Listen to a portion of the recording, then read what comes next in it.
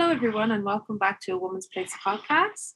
We're riled up today. We have a fantastic podcast for you today. We're talking about women and voting and the foundation of our states and the treason that was enacted upon this country by the government parties. You know, nothing too dramatic. Nothing too heavy. Nothing too heavy. I'm Christina, and this is Thorka. And if you haven't listened to us before, we cover a range of topics that like 80% of the time focus on women, and other time it's like, social issues, or we look at frameworks of problems that are happening in our society.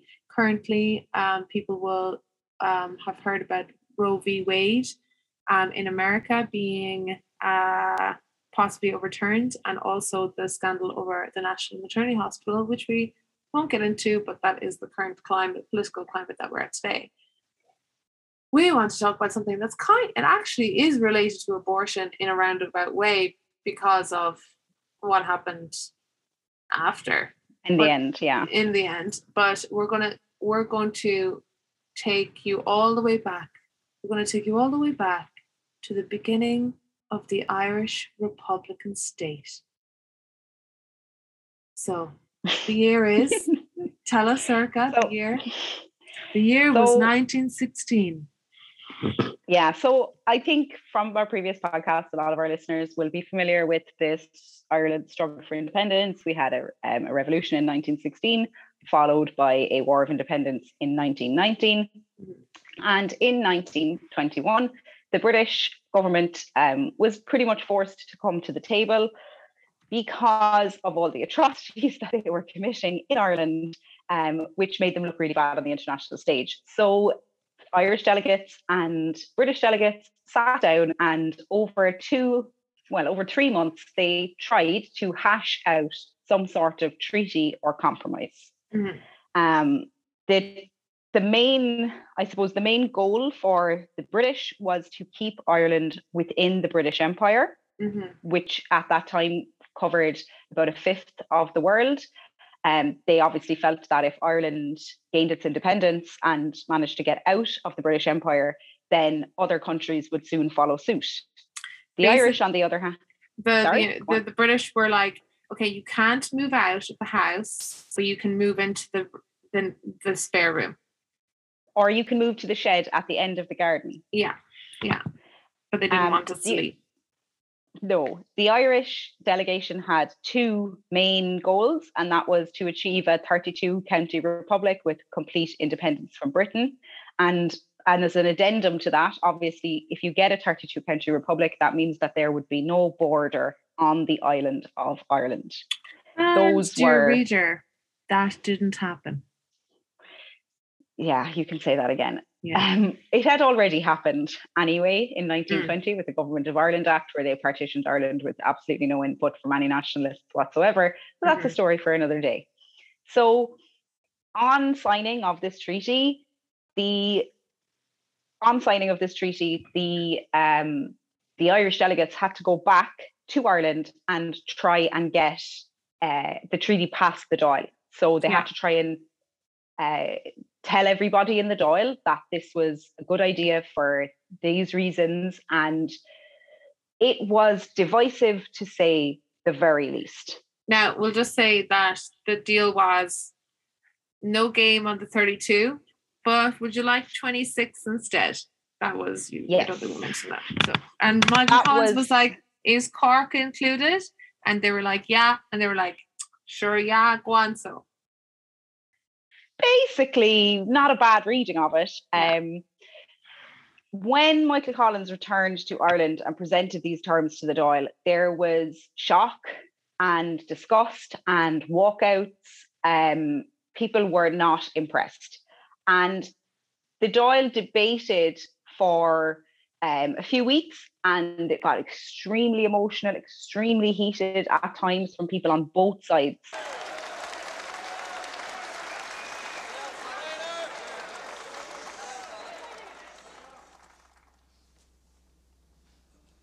I would plead with every person here Make me a scapegoat, if you will. Call me a traitor, if you will. But please, let's save the country. The alternative to this treaty is a war which nobody in this gathering can even contemplate. If the price of freedom, the price of peace, is the blackening of my name, I will gladly pay it.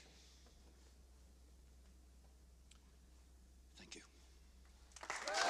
And the terms, certain terms in the treaty, people really didn't give a shit about, but there were other terms that people felt were too close to the bone, too close to the heart for a lot of people in Ireland to accept. So I'm just going to really quickly just run through the terms.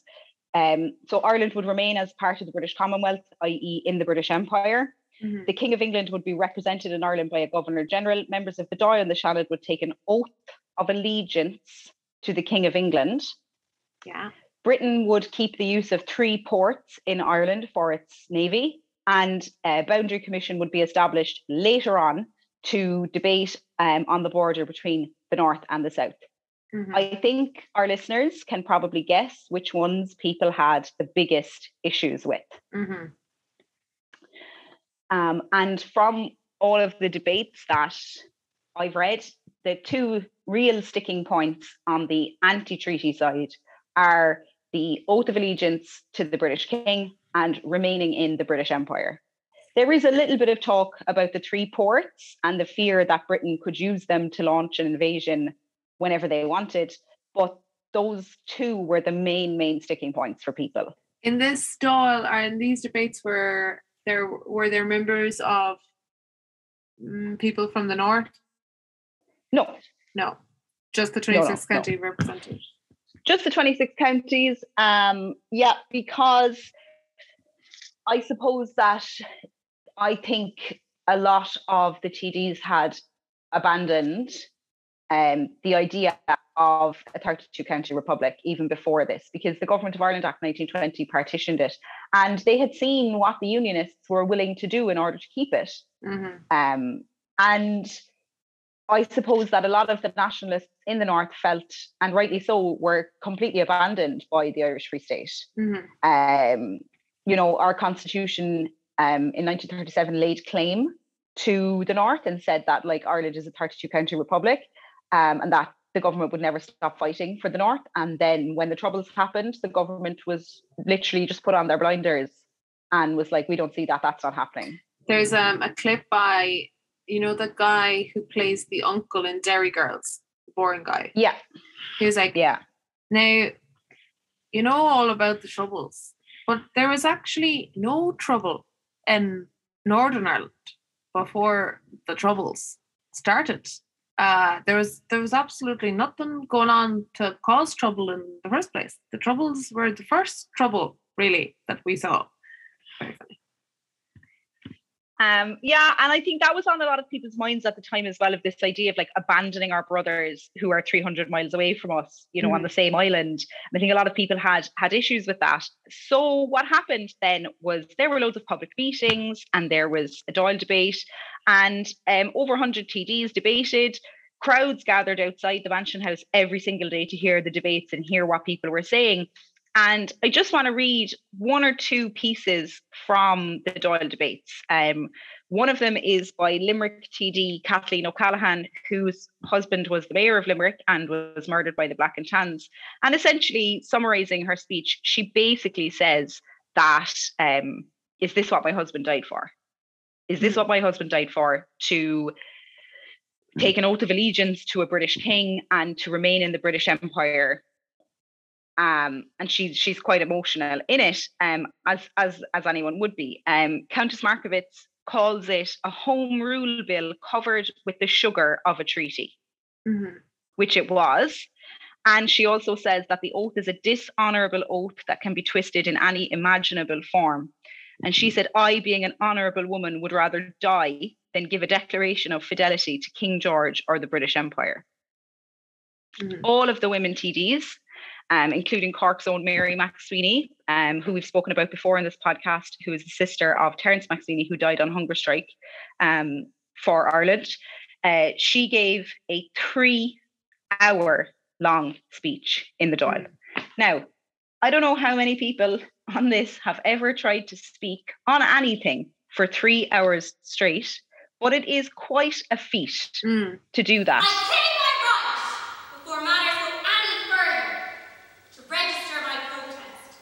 Because I look on this act tonight worse than I look on the act of Castlereagh. I, for one, will neither hand act nor part in helping the Irish Free State to carry this nation of ours, this glorious nation, into the British Empire, either with or without your hands up. I maintain here now that this is the grossest act of betrayal that Ireland ever endured. I know some of you have done it from good motives. Soldiers have done it to get a gun, God help them. Others because they thought it best in some other way. I do not want to say a word that will prevent them from coming back to their mother republic. But I register my protest, and not one bit of help that we can give will we give them. The speech we have heard sounded very beautiful, as the late Minister of Finance would do it. He is playing up to the gallery in this thing. But I tell you, it may sound very beautiful, but it will not do. Ireland stands on her Republican government, and that Republican government cannot touch the pitch of the Free State without being fouled. And here and now, I call on all true Republicans. We all want to protect the public safety. It is our side that will do its best to protect the public safety. We want no such terrible troubles in the country as faction fights. We can never descend to the faction fights of former days. We have established a government, and we will have to protect it. Therefore, let there be no misunderstanding, no soft talk, no brawling at this last moment of the betrayal of our country. No soft talk about union. You cannot unite a spiritual Irish republic and a betrayal worse than Castlereagh's because it was done for the Irish nation. You may talk about the will of the Irish people. It is the fear of the Irish people. As the Lord Mayor of Cork says, tomorrow or another day, when they come to their sense, they will talk of those who betrayed them today as they talk of Castlereagh. Make no doubt about it. This is a betrayal, a gross betrayal, and the fact is that it is only a small majority, and that majority is not united. Half of them look for a gun, and the other half are looking for the flesh pots of the empire. I tell you here, there can be no union between the representatives of the Irish Republic and the so-called Free State. And again, Mary's entire speech was really based on the fact that, is this what my brother died for? Because she had been there. She had seen what had happened to Terence while he was on hunger strike, and she was so disgusted by it. She said, if Mick Collins went to hell in the morning, would you follow him there? Well, I have absolutely no answer to the deputies who declare that they would transfer their allegiance from the God to the devil at Michael Collins's behest. Go back and read the pages of the history of your country, and then you will go back and consider the treaty. So she was disgusted by it, as were the other 6 women TDs. They were hugely anti-treaty. On the day of the vote pro-treaty vote won with 63 votes in favour to 57 against. This led then to a walkout from the Dáil by De Valera and his supporters, among them the women TDs.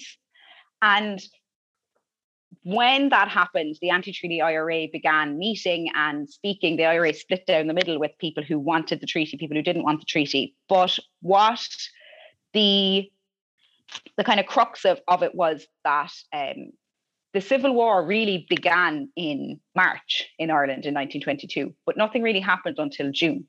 Why? Why did Michael Collins let the anti-treaty IRA take over the Four Courts for 3 months? Because Michael Collins was waiting for the results of the general election, which were to be held in June that year. And although it was a general election, it was essentially a referendum on the treaty. Now, just to be clear, Michael Collins' side was pro-treaty. Pro-treaty, and De Valera was anti-treaty. Anti-treaty. And you know, we talk about Fine Gael, Fianna Fáil. Of the government parties, who would people say belong to who? So this is the thing. There was really only one government party, the Sinn Féin party. Mm-hmm. And so you had anti-treaty Sinn Féin and pro-treaty Sinn Féin. So you could have two candidates, don't exist yet. Yeah. Fine Gael, like only a couple of weeks ago, they released Michael Collins pins. They claim him, They do, even though like their Fine Gael's predecessor is Cumann Gael, and Cumann Gael didn't exist then either. So there was Sinn Féin and there was Labour, but Labour had very, very, very few TDs in the in general, and only ran 8 TDs in the 1922 general election. So what this was it was a question to the people of Ireland. Even though the Dáil had ratified the vote, it was a question to the people of Ireland. Vote for your local pro-treaty if you're pro-treaty. Vote for your local Sinn Féin anti-treaty if you're anti-treaty. Mm-hmm. And women, as I just juicy said, now, listeners. Yes. This is where we're getting the juice. So as I said, you had your 6 women TDs, which was fabulous, great, brilliant, all the rest of it. But the way that women were franchised in Ireland is kind of a bit different to the way it happened in a lot of other countries. So in 1918, when Ireland was still in the British Empire, the 4th Reform Act was passed. Mm-hmm. This act extended the franchise to men over the age of 21, mm-hmm. regardless of your class or property status, and to women aged over 30 who occupied land or premises with a rateable value above £5 or whose husbands did. Mm-hmm. So you have to be over 30 and you have to be a ratepayer of over £5. Okay? Mm-hmm. That bar was not met by a lot of women in Ireland who were over 30. Yeah. Now, then it also extended local government franchise to include women over 21. Okay, so women over 21 were getting to be a little bit politically active in 1918. Mm-hmm. By the time that the War of Independence and the treaty rolled around, a lot of people in Ireland, women in Ireland, like Hannah Sheehy Skeffington, have been campaigning for years for equal franchise. If all the men over 21 can vote, all the women over 21 should be able to. We're clearly soldiers in petticoats and dauntless crusaders for women's votes. Though we adore men individually, we agree that as a group they're rather stupid. But that's not what happened, okay? Mm-hmm. There was supposed to be a franchisement of all of the women in Ireland over 21, but Arthur Griffith and Michael Collins delayed it. They chose not to franchise women. Fuck you, bitch. You broke my heart. Fuck your friends, tearing us apart. Fuck your dog. Never comes home. Fuck you, bitch. Hope you wind up alone. Over the age of 21. And the Republican minority, the anti-treaty, wanted both of them to be aged over 21. You can vote no matter what. But De Valera and Griffiths, both pro-treaty, said no. And both sides were motivated by the belief. No, sorry, you said De Valera, you mean Collins. Sorry, I'll start that again. The Republican minority anti-treaty, the likes of De Valera and Cathal Brugha, wanted equal franchise for men and women aged over 21. Right, yeah. Michael Collins and Arthur Griffith said that it was impractical and unlawful to change the previous rule, and both of the sides were motivated by the belief that young women tended to be more Republican. That's why fucking Michael Collins is not your hero, bitch. Like, He's not your he's not the hero, babes.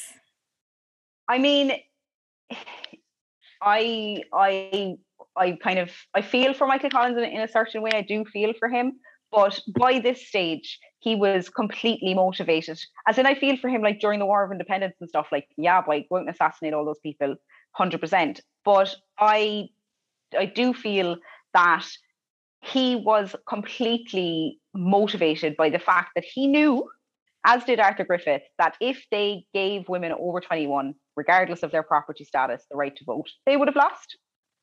Well, they would have lost the general election. He was a fucking misogynist, wasn't he? He was a fucking sexist, wasn't he? He was on the path of power at that point, and he was definitely a Fine Gaeler, wasn't he?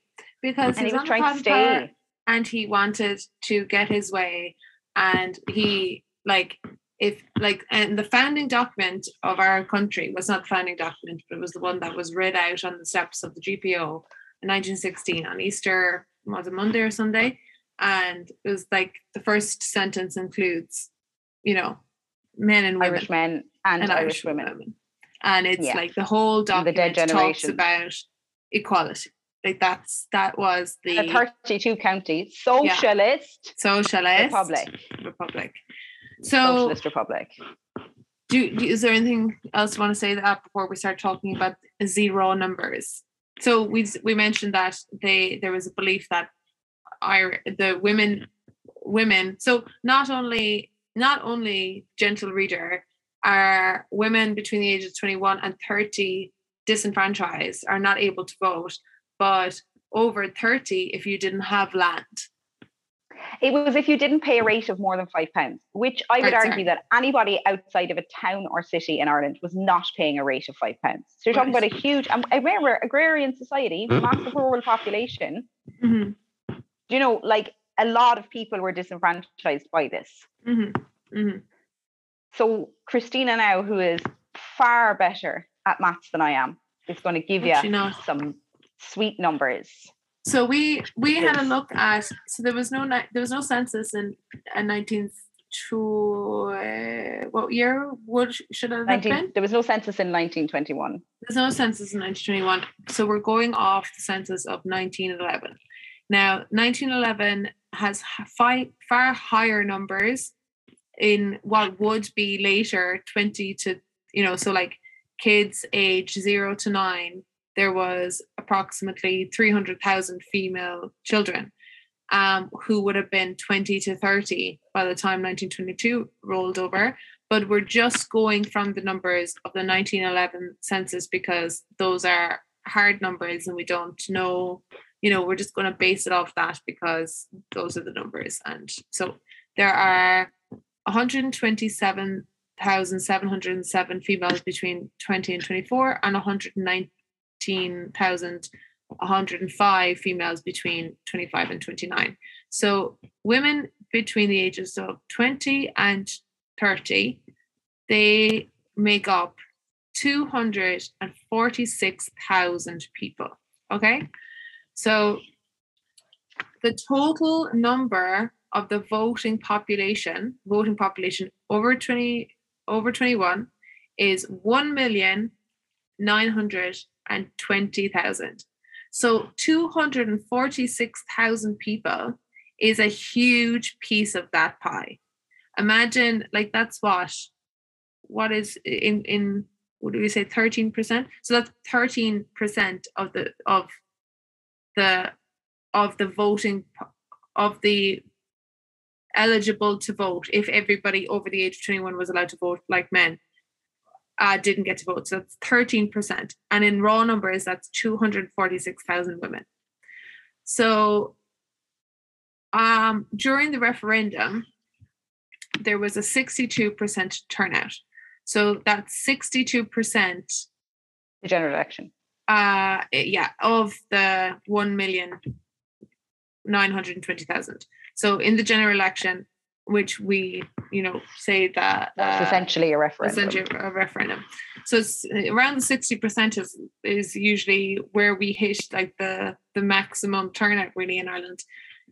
So Michael Collins' party, which was pro-treaty, got 38% of the votes. That's 156,424 votes. This is again based on the numbers that we assume from the 1911 census. De Valera anti-treaty side got 21% of the vote, which is about 51,000 votes. Labour got 21% of the vote. Farmers Party got 7%, and Independents got the rest. So, are you still there, Erica? Oh, you're there. I am. So we decided that, okay, so 62% of turnout was for the general population. Now, excuse me, we don't know if that would have been higher or lower amongst women between the age of 20 to 30. But 62% of 13%, so 62% of 246,000 would have been 152,520. So that's 152,520 women. The total number of pro-treaty votes was 156,424. So we're just 4,000 people shy of the entire vote for the pro-treaty. So you're talking about a huge number of people. Now, we're assuming all of those 152,000 would have voted for pro-treaty. If you say that 60% of them voted for pro-treaty and 40% doesn't, that still gives you 90-something thousand. And combining with the rest of the parties would have brought the anti-treaty side would have won, basically. There would have been, the referendum would have showed, or the votes would have showed, in our estimation, that the anti-treaty side would have won with the participation of if 62% of women between the age of 21 to 30, had voted anti-treaty, then that would have tipped the scales. And we're not even mentioning here, by the way, that all of the women, if they had removed the property, rate paying rule, then you would have probably franchised at least another 200,000 people. So, and so 62% of that, whatever that is another at least 50 to 80,000 people. It would have brought the anti-treaty side over line. Yeah. And De Valera knew this, and so was campaigning for women to be franchised, not because he had any great love for women, because he wanted to win. And Collins and Griffith were, rowing furiously against it because they also knew. And when you think that this was the foundation of our state, this was what the bricks that our state is built on were laid at this time. So they were laid without the input of most working class women, and without the input of any women between under the age of 30. And emotional damage. If you look at any of the big campaigners from that time, like Countess Markievicz, Mary McSweeney, any of the other McSweeney sisters, people like Peg Duggan, who campaigned for suffrage, number one, like above all else, but then also were, in some cases, vociferously anti-treaty, like to the point where they were making a rod for their own back by being anti-treaty. That was what they wanted, because I think that they knew that those on the anti-treaty side were I'm not going to make a huge sweeping statement and say we're feminist or whatever, but those on the anti-treaty side, I think they aligned more with them because, number one, they had a real issue with the oath of allegiance and staying part of the British Empire, but also, as we spoke about in a few podcasts ago, the dreamers of that time who had envisioned this utopian 32 county socialist republic, a lot of them were dead already. And a lot of the other ones that weren't dead yet would be dead by the end of the Civil War. They recognized that these these people, these men were true socialists, a lot of them, who, believed in the equality of the sexes, believed in the right to suffrage, believed in the right for women to choose their own destinies. And that has to be part of the reason why all of those women TDs and outspoken women aligned with the anti-treaty side. The consideration that has to be made here as well, like Michael Collins was waiting for this election. So if the votes had come in anti-treaty, the Civil War might never have happened. Might never have. Might never. But then the other issue, which I think is something definitely to discuss as well, is that on the back of that treaty, Lloyd George had said, David Lloyd George, the Prime Minister of England at that time, had said to Collins and to De Valera, if you do not sign this treaty, I will bring an immediate and terrible war down upon your head. A plague on both your houses!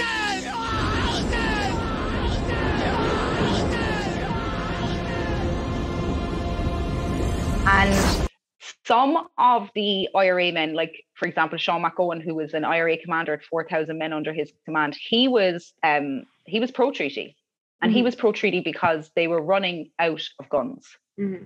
They were running out of guns, they were running out of ammunition, and they were running out of tricks that they could play, if you know what I mean. Mm-hmm. Like for the year of 1920, which was the real, like the real war, I suppose you'd say. Like 1919, it was bits and pieces here and there, but 1920, like, it really got started. Mm-hmm. They were winning because they were ambushing and they were using guerrilla tactics and everything else. And they had some fantastic wins, like the Kilmichael ambush was a huge boost to the IRA morale and a real kick in the teeth to the British. But there are some tricks that you can only play once, mm-hmm. and the enemy will then begin to see your tricks for what they are. And the women didn't care about any of that. Mm-hmm. The women were thinking, they weren't thinking about how many guns the IRA had. They weren't thinking about the British sending ships over from England. They were thinking about their lives, their rights, mm-hmm. the rights of their children that were going to come after them, and how things were going to go if they didn't get the type of people into government who had started this entire fucking thing to begin with. Mm-hmm.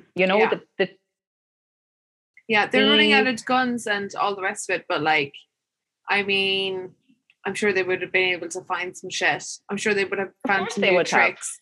Like, there was an entire organization in America, the Irish Republican Brotherhood, like the entire organization that was dedicated to getting the British out of Ireland, the Ancient Order of Hibernia. Those lads were getting rich over in America. Like, they would have sent money, they would have sent guns. And I think that if you think the East Coast of America, like Boston, places like that, like, who ruled Boston back then? Yeah. It wasn't the Americans, it was the Irish. Yeah. And if they wanted to send a big, huge ship of guns to Ireland, they would have done that. Yeah, yeah. But what I just think is worth commenting on is that a lot of the men who had actually gone to the fighting and, had seen people die were sick of it. They were shit sick of it. But the women who had remained at home and been huge targets for the black and tans and had their hair shaved and had their houses burnt, were not.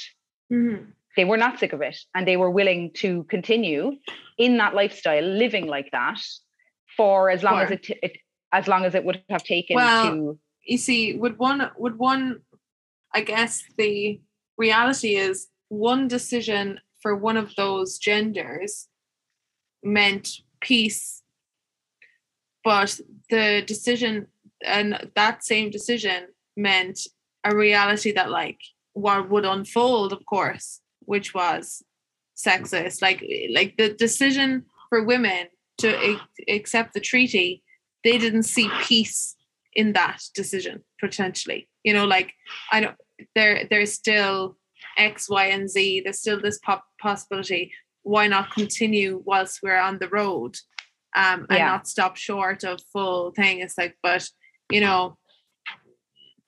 those. But anyway, I think this kind of led. I'll just mention the fact that we did a podcast recently on no blacks, no Irish, no democracy, and we talked about republicanism as well. We talked about democracy, and one of the things that becomes apparent when we talk about democracy is who's considered human. Because to be considered human is to be franchised, is to have the vote. That's what democracy essentially is. And I saw not only a couple of weeks, like the people voted for the treaty. When you see that, you have to say, who is people? Yeah. The same when we talk about trans women, trans women are women. We're like, what is a woman? It's an actual question. It might sound like, from our point of view, might sound like a crazy question to some people, but like, what is a woman? It's actually a legal definition, same as the way a person is, because when people such as black people weren't considered human, you can take the humanity away from someone through the law in its disenfranchisement. So, and like rights, when you take human rights away from people, you take away their humanity that you give to them. Like, you know what I mean? That how you treat other people, it's so related. So I just think that if you're listening to this and you ever see like people talking about the people voted for the treaty, for the constitution, for the blah, blah, blah, you can turn around and say, who is the people though? Because it wasn't women. Mm-hmm. Majority wasn't women. So thank you. Come again. Let's try another go. And you see this as well with the results of the 1922 election. Mm-hmm.